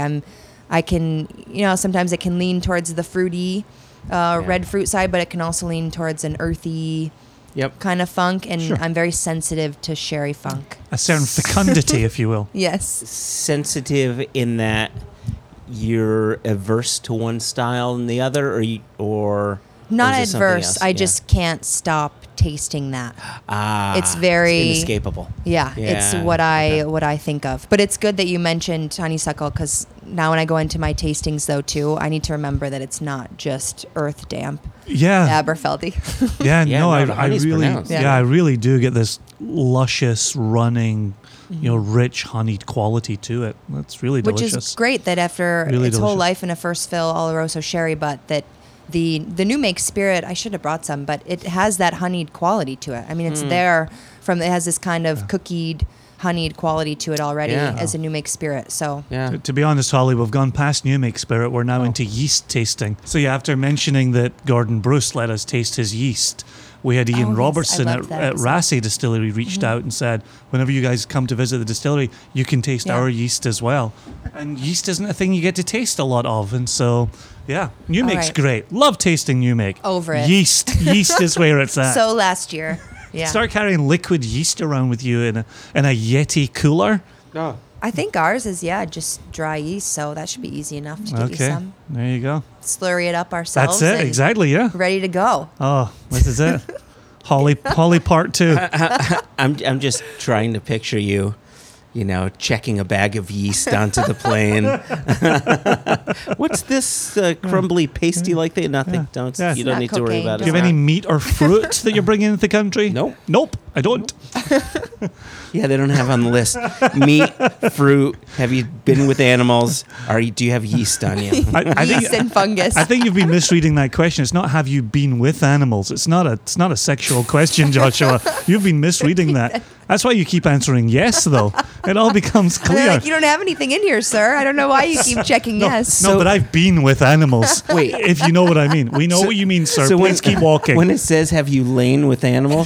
So I thought it just meant took a nice nap. Now you're reading your 'Cause I said Bible. yes. You're reading your Bible on the plane again. You're back to the Torah now. And didn't shower since. Yeah, you answered correctly, but Yeah, no, it's like it's like meeting a celebrity and you shake their hand. You don't want to wash that hand. I mean, we all right? Are we on the same page? Let's here, or be is it- honest. Inevitably, the episode will go off the tracks. It's currently off the tracks. It has happened. One of the things that I thought about when it comes to Professional. See, Look this at is- that. Professional. But so I think about your portfolio: Kregelki, Aberfeldy, Royal Broccola, you're Altmore, thinking so hard right now. and Macduff, aka Devron. There's no peated in there. I know. So do you think that's something lacking? Is that a positive thing? Is it not even an issue? I mean, it doesn't really come up that often. Okay. I would love to have that as kind of round out the trifecta of what we have to offer. But obviously, they're a little bit fewer and farther between. I mean, I don't know if you know of any distilleries available for sale over on Isla, but there's on not Isla, as no. many. Isla. But okay, so barring the opportunity to purchase an Isla distillery, I'm speaking on behalf of Bacardi right now. Yes, we're in the market for, if anyone knows of any peated whiskey distilleries. Bigger the name, the better. but do any of these distilleries produce a peated expression, even a part-time peated production? In the past, they have. So I don't know, maybe it's something that we revitalize. Obviously, as you guys know, it can be a pain to kind of switch gears from peated. You know, Gordon can talk about that at Noctu and different distilleries because it's a dedicated time and cleaning session to get that out of the mix.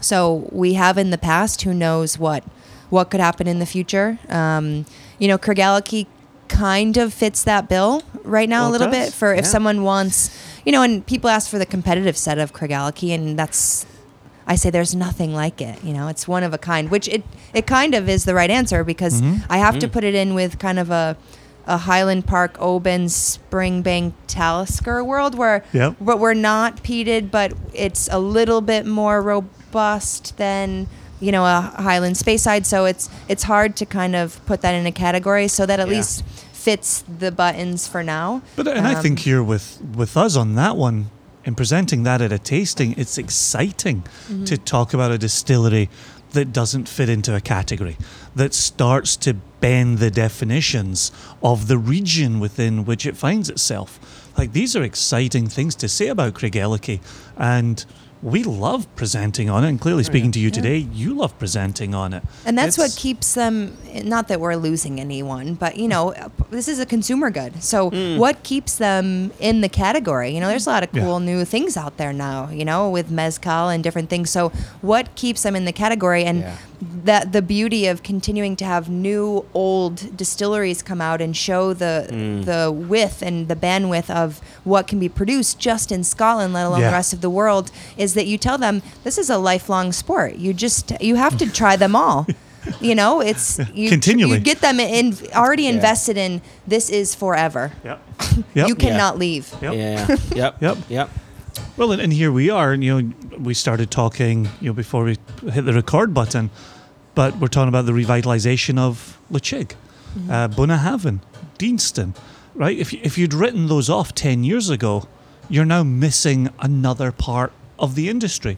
The fact that we can now break down the Dewar's Blend into the component parts, if you never knew that was happening or coming, you're missing another part of it. It's always evolving. There's always something new worth exploring, that's worth your time, that's worth your money.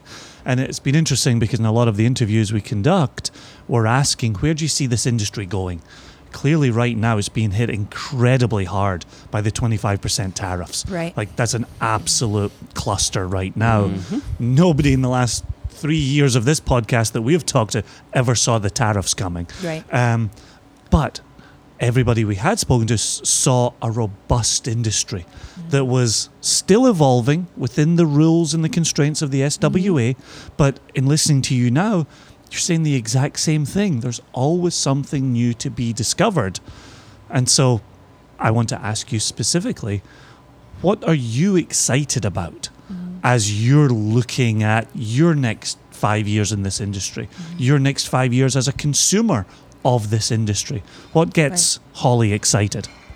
It's kind of a two-part question. You know, one of my passions, and I don't know how I'll actually work within this, but a lot of times I get the question, should Scotch be worried about New World producers, right? So Taiwan, India, Australia, even American single malt. But, you know, should Scotch be worried? You know, their rules are so strict. And I don't see it like that at all. It's a complement to keep people involved in our category. Yeah. It's a way to keep them engaged and show them that it's continuing to expand to push their palates. And what happens when, then they can mix in those styles of whiskeys with their Scotch cabinet. And you're opening it up to a much larger demographic. I mean, at the marketing boardrooms, it's how do we get this new demographic, women, younger people, how do we do it? And this is your outlet. Someone else is going to help you do it, So it's ways to get people a few new entrances to get people into the category, which will lead them to Scotch because it is a staple where a lot of people, their history is tied into us. So we're kind of the anchor that's attached to them. Like, hey, us and bourbon, right? I would say, and rye to a certain degree. I mean, up in Canada, you have this in Ireland. Sorry, I left out Ireland. You have an to entire country, an entire people are really fucking pissed off at you. They're actually a part of Australia. Oh, that's what I heard. That's what I heard. They just joined. Yeah, Australia, Tasmania, and Ireland. Yeah, so Australia is down under, and Ireland is just up there. Yeah. They just shifted the island down. Yeah. It was easy enough. Checks out. Continental drift. So I'm excited to continue myself just exploring that side of things because I love just continuing to push the boundaries of it. And you're always going to come back to, we need to keep people in the category.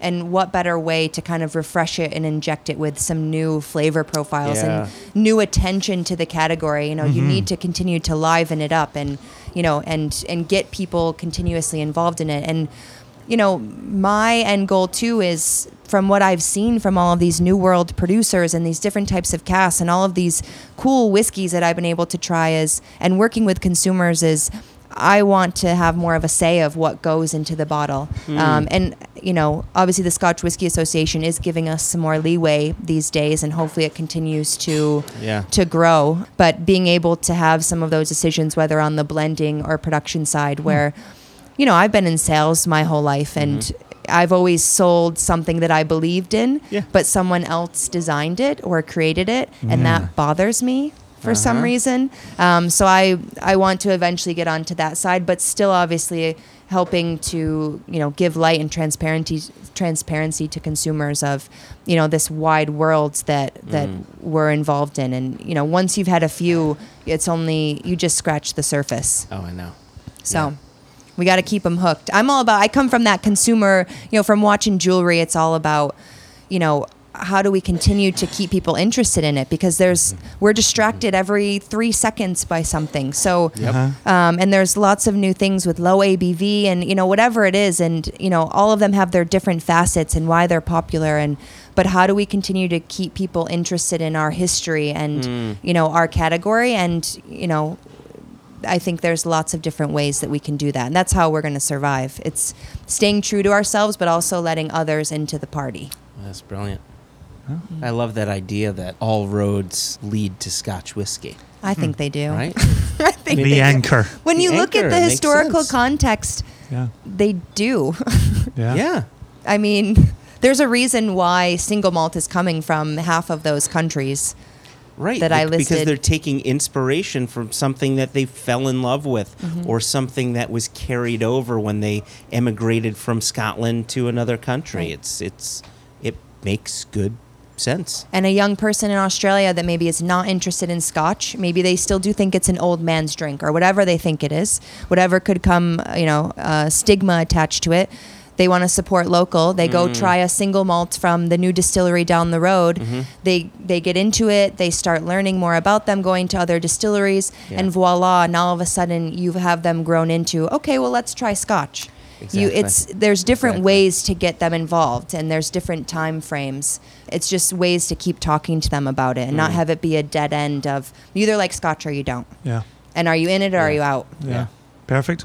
We could talk all day. We're an hour and a half on wax here. And I wanted to give a shout out too. We're at the Highlands. Yes. A great whiskey bar in New York City. I know you're both familiar with it. Andre, the owner, was kind enough to let us sneak in with the FedEx man and use his space. The bartenders are getting ready now, so I know that. But great spot for whiskey fans. Andre's always been great to the Impex whiskeys, and I know I'm sure if I look up on the shelf, we'll see some Single Cask Nation up there, and I'm sure we'll see some Kregeliki up there, and other things. So yeah, great bar. Highly suggest it. Awesome. And thank you, Jason Thank you. and Joshua. This was so much fun. I'm always talking about you guys, so thanks for letting me hang out with you. Those two pricks. Yeah. That was fortuitous. Your last Instagram post before today's interview was of a Single Cask Nation Kregeliki. Oh, yeah, I was in Yeah, there. that's right. And so thank you for that. Thank you for. And that was a UK release that you were busy Yeah. having. Yeah, that was a special. Yeah. That was an angry Kregeliki. It was. It's been. Last time I tasted it is when we approved it for Yeah, I bottling. don't entirely remember. It was an angry I poured monkey. it in It was November. like Yes, I called angry it- banana. Yeah, I poured it at the Glasgow Whisky Festival Yeah. in November Angry monkey. and called Yeah. it. Yeah, it's a little funky one, but it's no umami bomb.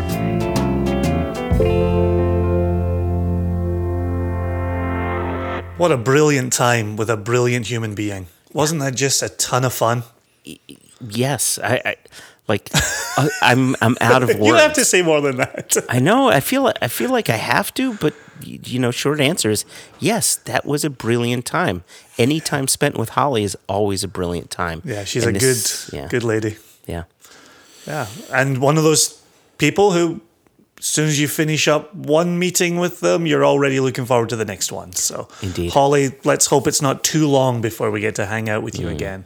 And definitely a person I'd even love to do a second interview and see how are things progressing with presenting those 5 Bacardi distilleries. What kind of your foothold are you starting to see? Yeah. Well, as listeners may have heard in the conversation, we started discussing a bit about worm tubs. So actually removed a good section of the worm tub conversation because what she provided to us allowed us perhaps the final puzzle piece in creating this worm tub episode that we've been promising for the past going on 4 years now. I don't think we're quite ready to put it together. I think another interview. What was one more interview amongst a patient listener base? If we keep waiting, we're going to lose listenership either to boredom or the coronavirus. And I want to get this out sooner rather than later, Jason. So, well, time will tell. We're going to skip the news segment today. We're still even at the launch of this episode, just waiting on the 6th release coming into port. Once that does land, we'll be able to rejoice, sing it from the rooftops. But in the meantime, Joshua, you alluded to it in the beginning of the episode, but we got a terrific email from Christopher Sebastian about kombucha. we did indeed. And I was going to give it a little read if you'd be down with that. I'm down, baby. Okay. So here it comes. It's a good paragraph. It's a solid one. So he opens, "Hi there, J3. Well done. Listeners they're so smart. I like our listeners so much. Yep. Loved hearing you guys chat briefly about kombucha on the episode with John Glazer. That's so great. As someone who lives in a little mountain hippie town north of Los Angeles, we're coming to visit, there's a kombucha bar just about every block. I love how some flavors like ginger and lemon really reset your palate, in addition to the other health benefits. I, foolishly or not, gave up alcohol for Lent. And even though, as Joshua says, it doesn't really replace beer or whiskey in terms of what it brings to the table, I find that it has a good amount of substance to it and has more layers to it than normal juice or other non-alcoholic beverages. I will give him that, yeah. It's good to sip on while reading or just after a meal. I hope other people give it a try. Love the podcast. Keep up the great work, guys. Chris. Well, thanks ever so much, Chris. That was I just loved that email coming in. And the fact that yeah, here we are sitting talking Indiana Jones movies, comic book movies. We've got our interview with Holly crammed in there on the Bacardi distilleries. And now we're on to kombucha. It's wild. Like if you and I talked about this in the mailbag episode, if you're somebody who walks around the world with your palate sensors or your nasal sensors open to the world, so many things can be of interest. And when Chris here says flavors like ginger and lemon really reset your palate, he's absolutely spot on, 100%. And so the fact that kombucha can have layers, like there's something exploring there, and we've said it many, many, many times in the past, and we'll say it many, many, many times in the future. Our good friend Mark Watt has posited the question, would you drink whiskey if it didn't contain alcohol? And it's such a smart question. Here we have somebody saying, is kombucha alcohol? No. Does it give me the thrill that alcohol does? No. Is it interesting? Yes. Yeah. There's still something to explore. So you can imagine Chris is talking about being in a little mountain hippie town north of Los Angeles and having all the kombucha. I'm in the Shenandoah Valley in Virginia, and we really have none of the kombucha. It really is other places. Really, you can't get it at a local grocery store or something like that. You can get it. Nobody's talking about kombucha. Nobody that you meet on a day-to-day basis is trying to turn you onto kombucha. So we don't have any kombucha bars, but there's. I live in Connecticut, and you can find in any grocery store, and there's plenty of health food stores here, there, and everywhere where you can find kombucha, and quite often on tap. It'll come to you guys eventually. I mean, you guys finally got Tang, which is good. That's still for the kids on the cutting edge in Virginia. Oh, right. We're not there yet. Okay. We're just slow and steady wins the race is our motto in the valley. Isn't that slow and steady gets the worm? Is that? Hey, don't you be bringing in your Connecticut bullshit down here to Virginia, okay, Yankee? Is that like, don't just stand there, let's get to it, strike a pose, there's nothing to it, bust a move? No. Is that how that song goes? It's much more, I like big butts and I cannot lie. It's much more that, if you're picking up what I'm putting down. Oh, I am. It's like... Funky Cole Medina. I don't know. I'm trying to think of the other words, and I can't think of what those words are. And to be honest, no one should think of what those words are. But listen, I too loved the email from Christopher Sebastian. I love that he's got two first names in his name. That makes me happy at all times. There's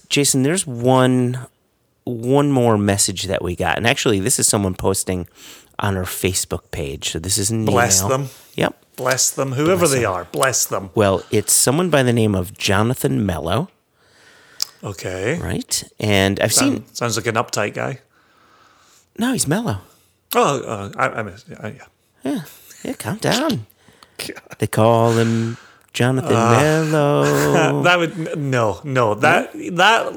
fruit was so low hanging that it was buried in the ground.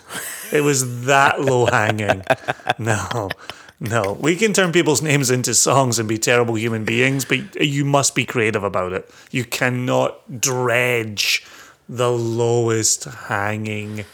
Oh, here, let me tell you a quick story. Okay. Dredge just made me think of it. Mm-hmm. So yesterday I was driving home with my 13-year-old, my recent bar mitzvah. Ooh, I know. And we coming down our hill, we can see right over the West Virginia mountains. Mm-hmm. And it was a storm a-brewing. A-brewing. And I said to him, I think we might get a deluge. Right? Mm-hmm. Mm-hmm. And he said, all right. And then when we got home, as we came down our hill, our FedEx driver was right behind the car. Okay. And he was moving at a fair clip. And then we turned one way to come to our house, and he turned the other way. Yeah. I said to my kid, "Oh, there you go. Our FedEx driver is off on his rounds." And my kid said, "Oh, I thought you said the FedEx driver was coming to our house." And I said, "What? What? What's happening right now?" And he said, "You used some word a moment ago." Yeah. And I said, "Deluge?" And he said, "Yeah." I said, that's for a big drop of rain from the sky when you get soaked. We were expecting a rainstorm."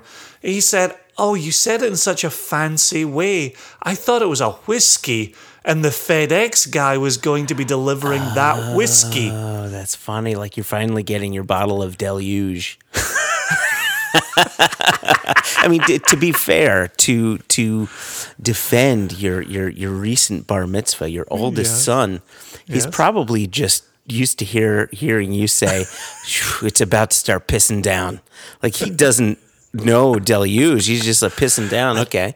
Deluge. So yeah, he really took it. I was using some fancy foreign word. Note to self, trademark the name Deluge for a future whiskey release. Hey, today's rain is tomorrow's whiskey. 10-inch lager turning water into beer since 18 blah blah blah. So Yes. What do you? Oh yes, Mr. Mello. What was his first name? Jonathan. It was Jonathan. I didn't want to get it wrong. Okay, Mr. Mello. Jonathan Mello. Yeah. Not yellow. Mellow. Low hanging fruit, Joshua. Okay. Stop grabbing the low hanging fruit. It's not. That's what he said. Not allowed. That's what he said. So he says, I love this comment. He says, "What was the episode where Jason talked about his dad checking the wrong box and waking up with something missing? I need to play it for my wife. It was amazing." Oh boy! Can you remind the listeners of the story? Because I personally don't remember the episode. I doubt you remember the episode. No scoop which episode that is. Good grief! So let's reiterate the story. Okay, so for Mrs. Mello, maybe she's Dr. Mello. Apologies if I get it wrong. So her maiden name was actually Yellow. But it was you can't help yourself. Stop it! You can't help yourself. Stop grabbing the Mellow - Yellow. God, you're a terrible human being. It's like I have no idea why I run a company with you. I have no idea. Says the person with a hyphenated name. Anyway, continue. That wasn't a dig at hyphenated names. Such low-hanging fruit. Anywho, so my dad had a hernia when he was about 21. And I was born, I'm my dad's oldest child. I was born when my dad was 34. Oh. And my younger brother was born another 7.5 years later. And we're my dad's only two children. And so we always talked about my dad's hernia as kind of a third member of our family. Okay. We were closely attached, no more so than my dad. And so my dad had the hernia until and honestly, this was a wee while ago now. I'm going to get it wrong here. Maybe 65. It was between 65 and 70 when he decided to have surgery to fix the hernia. All right. Yeah. And the one thing we'd Mrs. / Dr. Mello is really going to enjoy this part. Please tell me her first name is Pepper, so she's Dr. Pepper Mellow Yellow. Fuck, that would be brilliant. Continue your story, please. when my dad sat, he had a distinct shape to his crotchal area. And we affectionately referred to what was on show as my dad's udder. His udder? Like as in a cow udder? As in a cow udder. Yeah, okay. So you can imagine kind of the imprint that would put upon one's trousers when sitting. And so, yeah, we always talked about the udder. And so my dad was, 65, 70, something like that, when he decided to go into the hospital and have the udder removed. And it was somewhat a sad day in our family, you know. You don't like to see your unannounced third sibling be removed by a doctor after 44, 45, 46 years. Yeah. So it was a sad time. But to get to the point of what Jonathan was asking for here. I think the doctors will get to the point as well. Anyway, continue.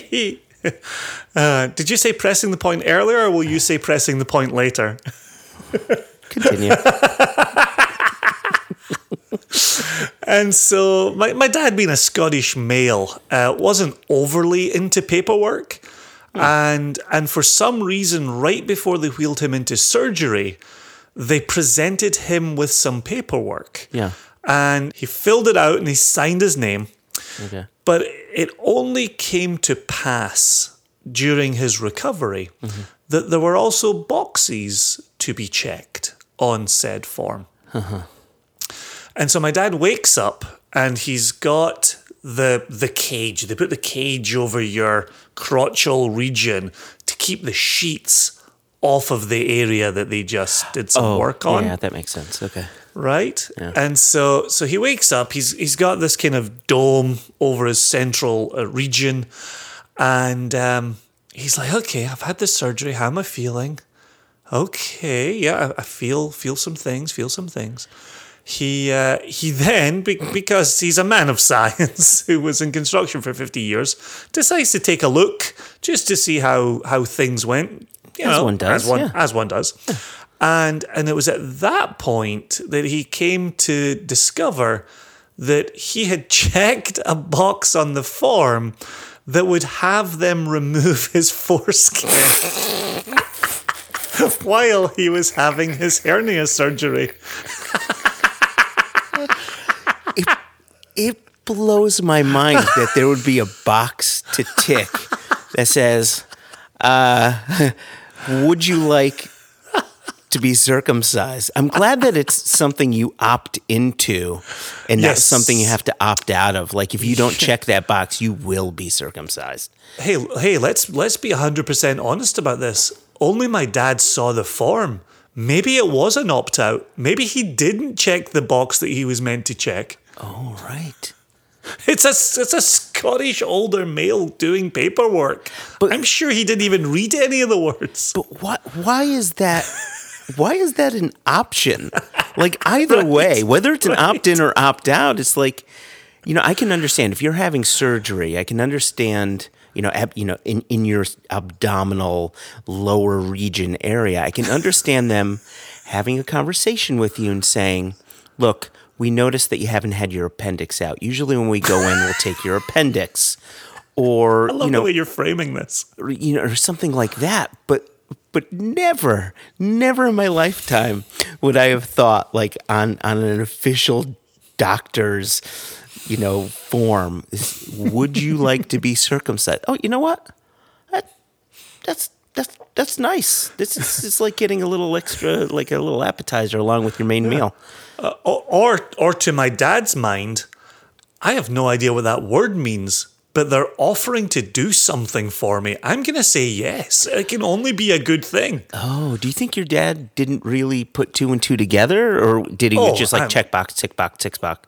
Oh, I'm almost certain he had no idea what he was doing. The fact that he could wake up and have no recollection of any conversation around circumcision. Oh, yeah. He wasn't paying attention to anything. He was just getting wheeled in to have the udder removed. I tell you what, though, from that day on, we had to go to the store to buy milk for our cereal. The udder was gone. Did he ever at any point, like, because you're always looking at his udder, it's like, son, my eyes are up here. Did he ever give you that? I tell you what, though, after he had the surgery, he styled a pair of trousers really well. He really fit his trousers so much better. I'm afraid to know if it was the hernia or if his foreskin was really a 5-skin. Well, I'll tell you what, he did start wearing a new jumper after that surgery. Just a little bit of stitching here, a little bit of stitching there. And by jumper, I mean sweater. It would be yeah, no, it's ridiculous okay, yeah. that he would be in an all-in-one bodysuit. Please. That's ridiculous. A stitch in time, as they say. Yeah, that's great. Anyway, Well, thanks to Jonathan Mello. thanks to Jonathan Mellow Yellow and Dr. Pepper Mellow Yellow. I hope that she enjoyed the story, and thank you, Jason, for reiterating the story. I think about it every now and again, but quite often I forget how damn funny it is. So, if you want to reach out to us, if you want to email us, if you have a question or just a comment, you can email us questions@onenationunderwhiskey.com. You could tweet at us. Tweet, tweet. Tweet.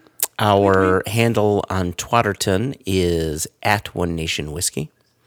You could send us an Instagram message, and our handle there is @OneNationUnderWhiskey. And then finally, go to Facebook, go to the search bar, look for One Nation Under Whiskey. You'll find our group, you'll find our page. You can message us there. You can post on, you can posit a question on the wall, whatever you want to do. Just remember, in any and all of these instances, if you spell whiskey with the E, you'll probably be directed to some sort of terrible pornography site because we never use the E. So don't use the E and you'll be connected with us. Use the E and something terrible, I promise you, will happen. Isn't terrible and pornography site redundant? I know, I'm just pressing the point. That's all. Oh, pressing the point. That's what you do. Yeah. It's always pressing the point with you. It's always pressing the point with me.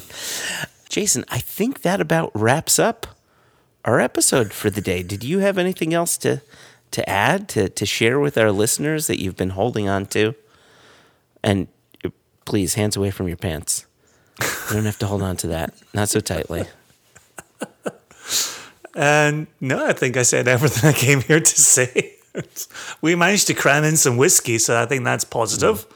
I got to thoroughly enjoy my A.D. Rattray 8-year-old Craigellachie, which was introduced to me by Moscow Jim, who is our beloved Moscow, Idaho Craigellachie collector. Ah, that's right. Who opens and shares a ton of the Craigellachie's that he brings in. So, yeah, he's the reason that I have a bottle and even 2 bottles of this. So, no, I'm happy. You happy? I am happy. I'm happy. I want to thank Holly one last time for her time. And listeners, just so you're aware, there is going to be a future episode, actually our live episode with the Drammers Club, which actually happened the same night that we interviewed Holly. And Holly made an appearance on that episode. So you'll get to hear from Holly one more time once we release that live with the Drammers Club. We did, and we included a special pour just in honor of Holly making it there. That we did. More at a later date. Indeedy. Okay, we should get out of here. Call it done. This closes out the March 2020 episodes. All right. Well, cheers, Jason, and cheers to Holly. Onwards and upwards, my friend. Cheers to Holly. Cheers to the listeners. Cheers to Christopher Sebastian. And cheers to kombucha.